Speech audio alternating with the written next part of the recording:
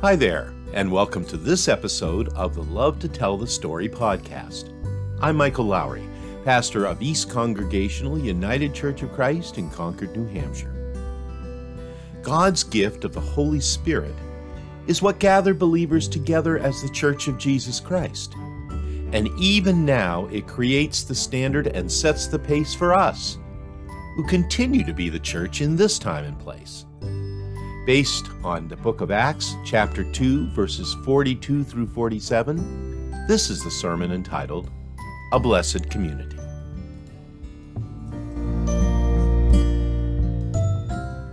Awe and wonder came upon everyone, because many wonders and signs were being done by the apostles, and they devoted themselves to the apostles' teaching and fellowship, to the breaking of bread and of prayers.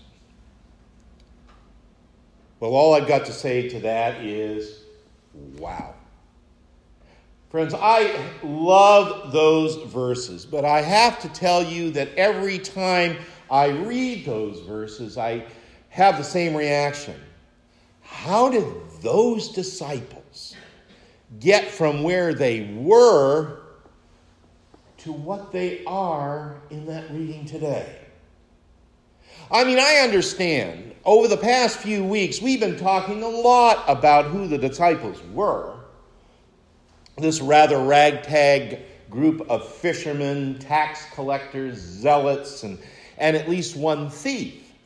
Frankly, a kind of clueless bunch of believers tasked with spreading the good news to the ends of the earth. That's who they were. We've been seeing lots of evidence of the mistakes they made, the stumbling they did along the way. But I got to tell you, you read a verse like what Kay just shared with us today, and you realize it's just as fascinating what they became as apostles and how much they accomplished for the sake of Christ and his kingdom, despite their own particular flaws and their own quirks of personality.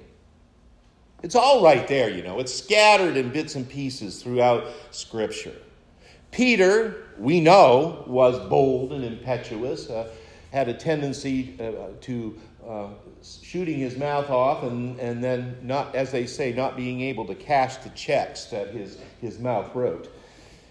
But John, although he was known as the beloved disciple, was known to be ambitious by nature. Apparently, he had a fiery temper as well, and he could be rather intolerant of things. Jesus himself gave John the nickname, get this, the Son of Thunder. I'll let your imagination describe where that came from.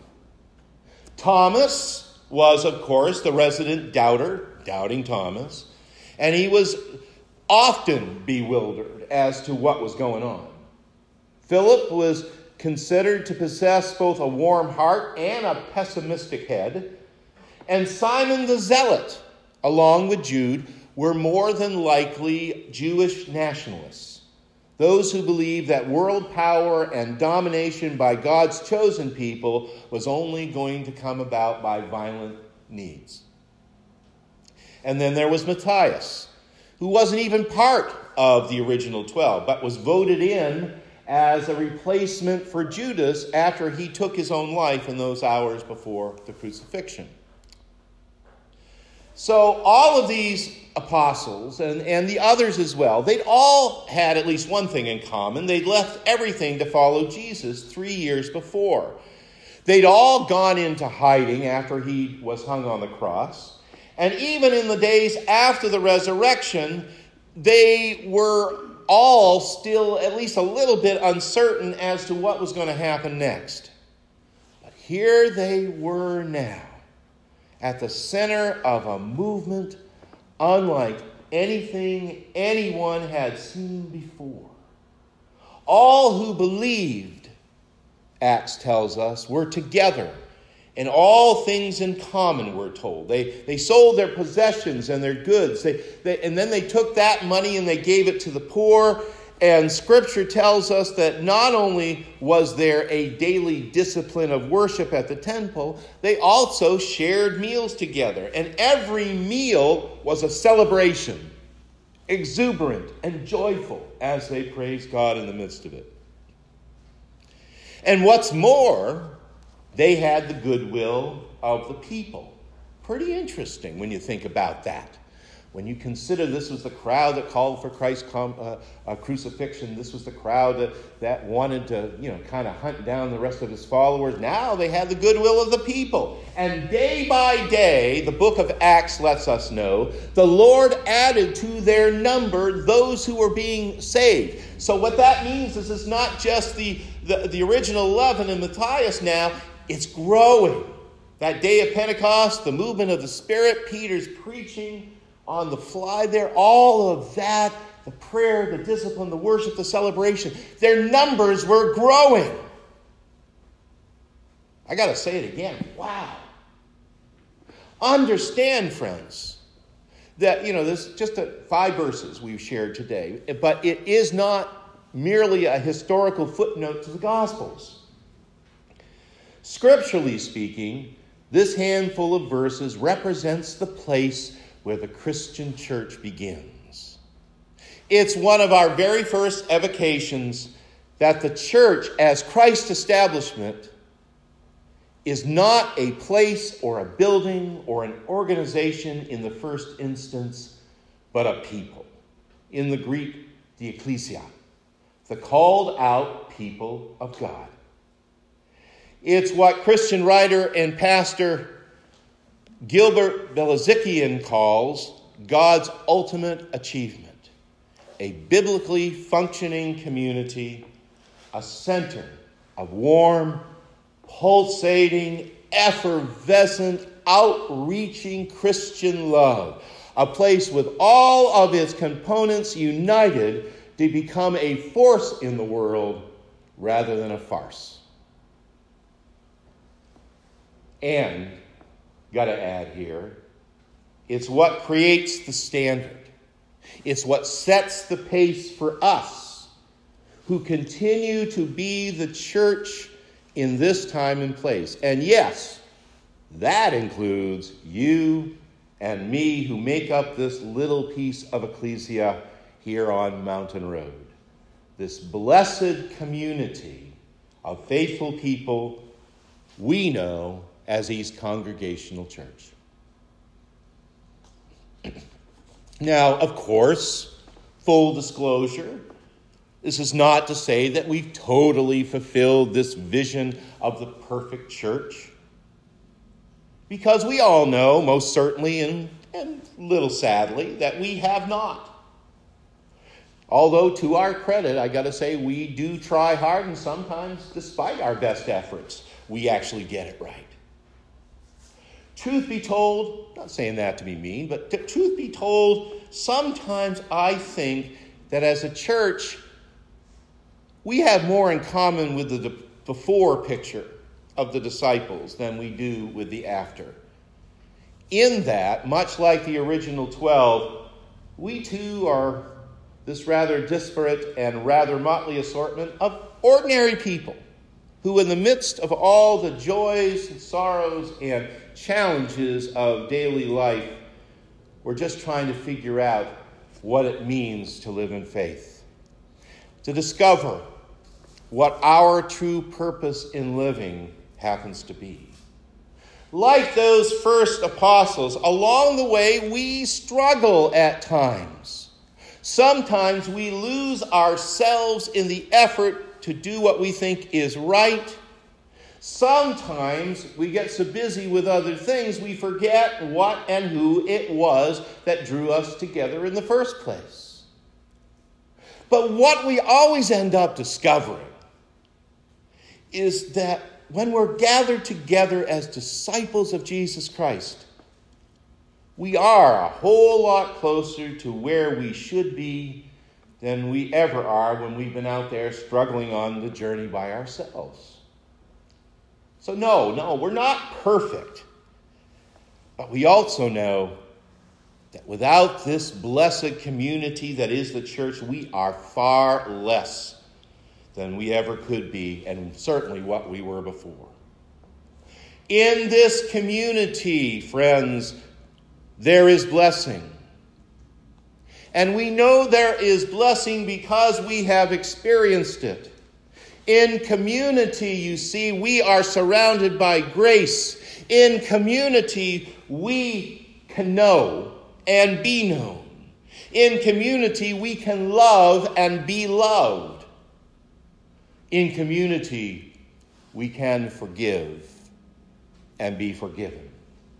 In community, we are blessed both to celebrate and to be celebrated, to be moved, to be challenged, at times to be affirmed, and in other times to be reproved, sheltered from the storm, and yet sent out into the wilderness.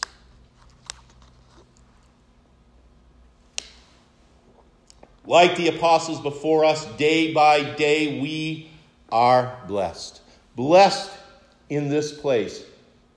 Blessed in shared worship that is both reverent, filled with joy, and at times unpredictable. Blessed in having the burdens of life and living mutually borne by kindred hearts through common prayer and in true fellowship. Blessed in being able to be here to learn and to grow in faith in the company of others who are also trying to learn and grow and to walk in the way of the Lord. Blessed in having the opportunity to serve God by our outreach, even as there are those amongst us who by serving God are reaching out to us. You see, when we are gathered as the people of God, beloved, we are more than what we were before. We are people, as Acts describes it, of glad and generous hearts. People who are unabashedly alive and filled with passion. People who have awe and curiosity and wonder at everything God is doing. Who dare to defy the world's standards and practices for the sake of following Jesus. That's who we are. We are the Church of Jesus Christ, truly and wholly a blessed community. Of course, the ongoing question we have to ask ourselves in saying all of that is, what are we going to do about that? What are we going to continue to do about that? What are we going to do new about that? Because this blessing of which I speak is not meant to end with us. As we so often say, I often attach it to our offering, we are blessed to be a blessing, in that all we've received in community is meant to be paid forward. Let me put a finer point on this. We are never meant to be a closed community against the cold, hard world out there. Nor should the blessings of our closeness be hoarded and kept from those outside, from those who need what we have to give. William Willimon says it well when he writes that, quote, unless there's some link between our worship of God and Junior's spilt cereal at breakfast, the boring routine at the office, the monthly collection of bills, or the cancer that will not heal.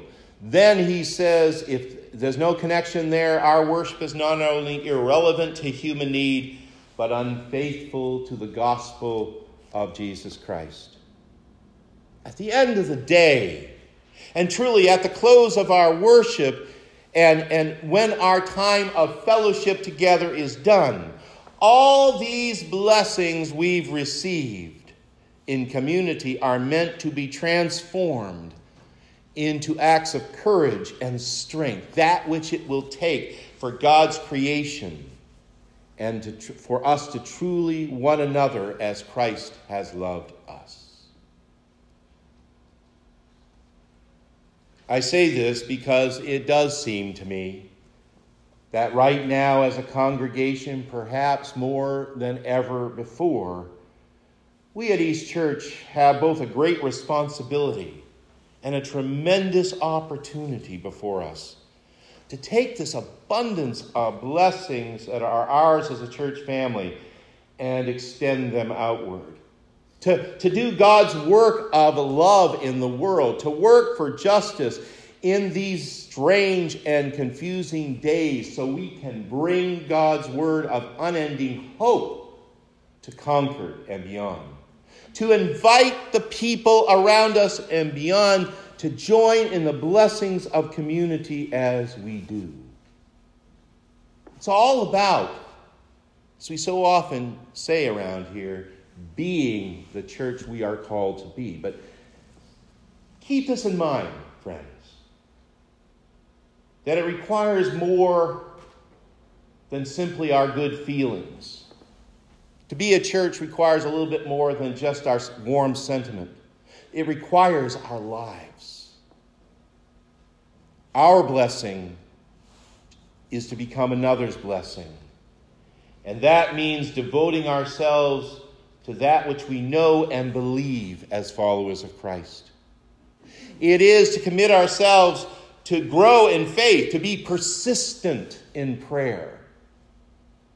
It's truly to be doers of the word and not simply hearers. It's about reaching out to those in need, whatever that need, and being a beacon of light for those who have really only known darkness in their lives. It's living life, all of life, with glad and generous hearts, praising God in what we do and in how we live as a community of faith. From the very beginning, this has been the central focus of the Christian church. It is, first and foremost, the reason we are here this morning. And all I would say to you is that as we move forward into the future as a congregation here on Mountain Road, we would do well to remember that. Because what we put out there, it matters. A number of years ago now, in the little town of Island Falls, Maine, which is right near to where our camp is in Maine, there was an elderly gentleman who owned and operated a bottle redemption facility in what was located in what used to be their family's mobile gas station in town, and at the time was across the street from a local diner. Now, given that we're only up there a few weeks every year, I must confess here that I never got the whole story. But apparently, there had been this rising conflict between the old man around the redemption shop and the proprietors of the diner across the street. And that conflict arose primarily out of parking space. We know this because all that summer, in the middle of the parking lot of the Redemption Center, stood this huge, handmade, handwritten, two-sided sign that had been placed right in the way of any car that attempted to get in there. And on this sign was written the following words, and I quote, "Now you look! There's no parking in this lot." That's exactly the way it was written. I imagine that was the way it sounded. And I got to tell you, that summer, every time we passed, that sign made me laugh right out loud. And also every time we saw it, all of us in our car were compelled to say the same thing. "Now you look!" There's no parking in this yard.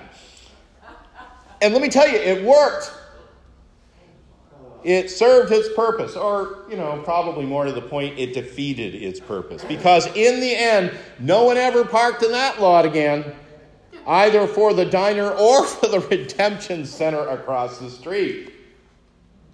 And I'm always looking for parables. And boy, that was one. It was a reminder to me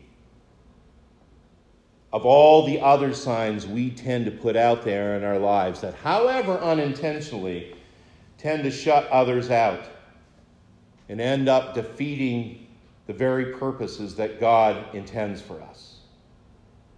Sadly, as persons, as people, even as the church, sometimes all it takes is a sign, verbal or nonverbal, that tells people we're not listening, that tells people we don't care, that tells people, sorry, I don't have time for you, or sorry, can't afford it. And it ends up losing the opportunity we have been given to be a blessing, to bring some joy, to make a difference, to change a heart. This should never, ever be our sign. The sign that we proclaim as the church ought to clearly say who we are. Disciples. Disciples of Jesus Christ. Disciples who are called to welcome people into this loving and caring church family. Followers of Jesus who work hard at equipping each one with a Christ-centered faith that works in real life and in real time. A group of pretty good church people who, despite their quirks, their foibles, maybe because of their quirks and foibles, are relentless in sharing God's love in compassionate service to others, and who are filled with awesome wonder simply by what they and we continue to experience in the presence and power of Christ Jesus. Now, how the future unfolds, nobody knows. If anything we've learned this year, it's that, or the last couple of years. But however that future unfolds, in the kind of blessed community we are, we can be assured that day by day the Lord will add to our number those who are being saved. So might it be, beloved, so might it be. Thanks be to God. Amen.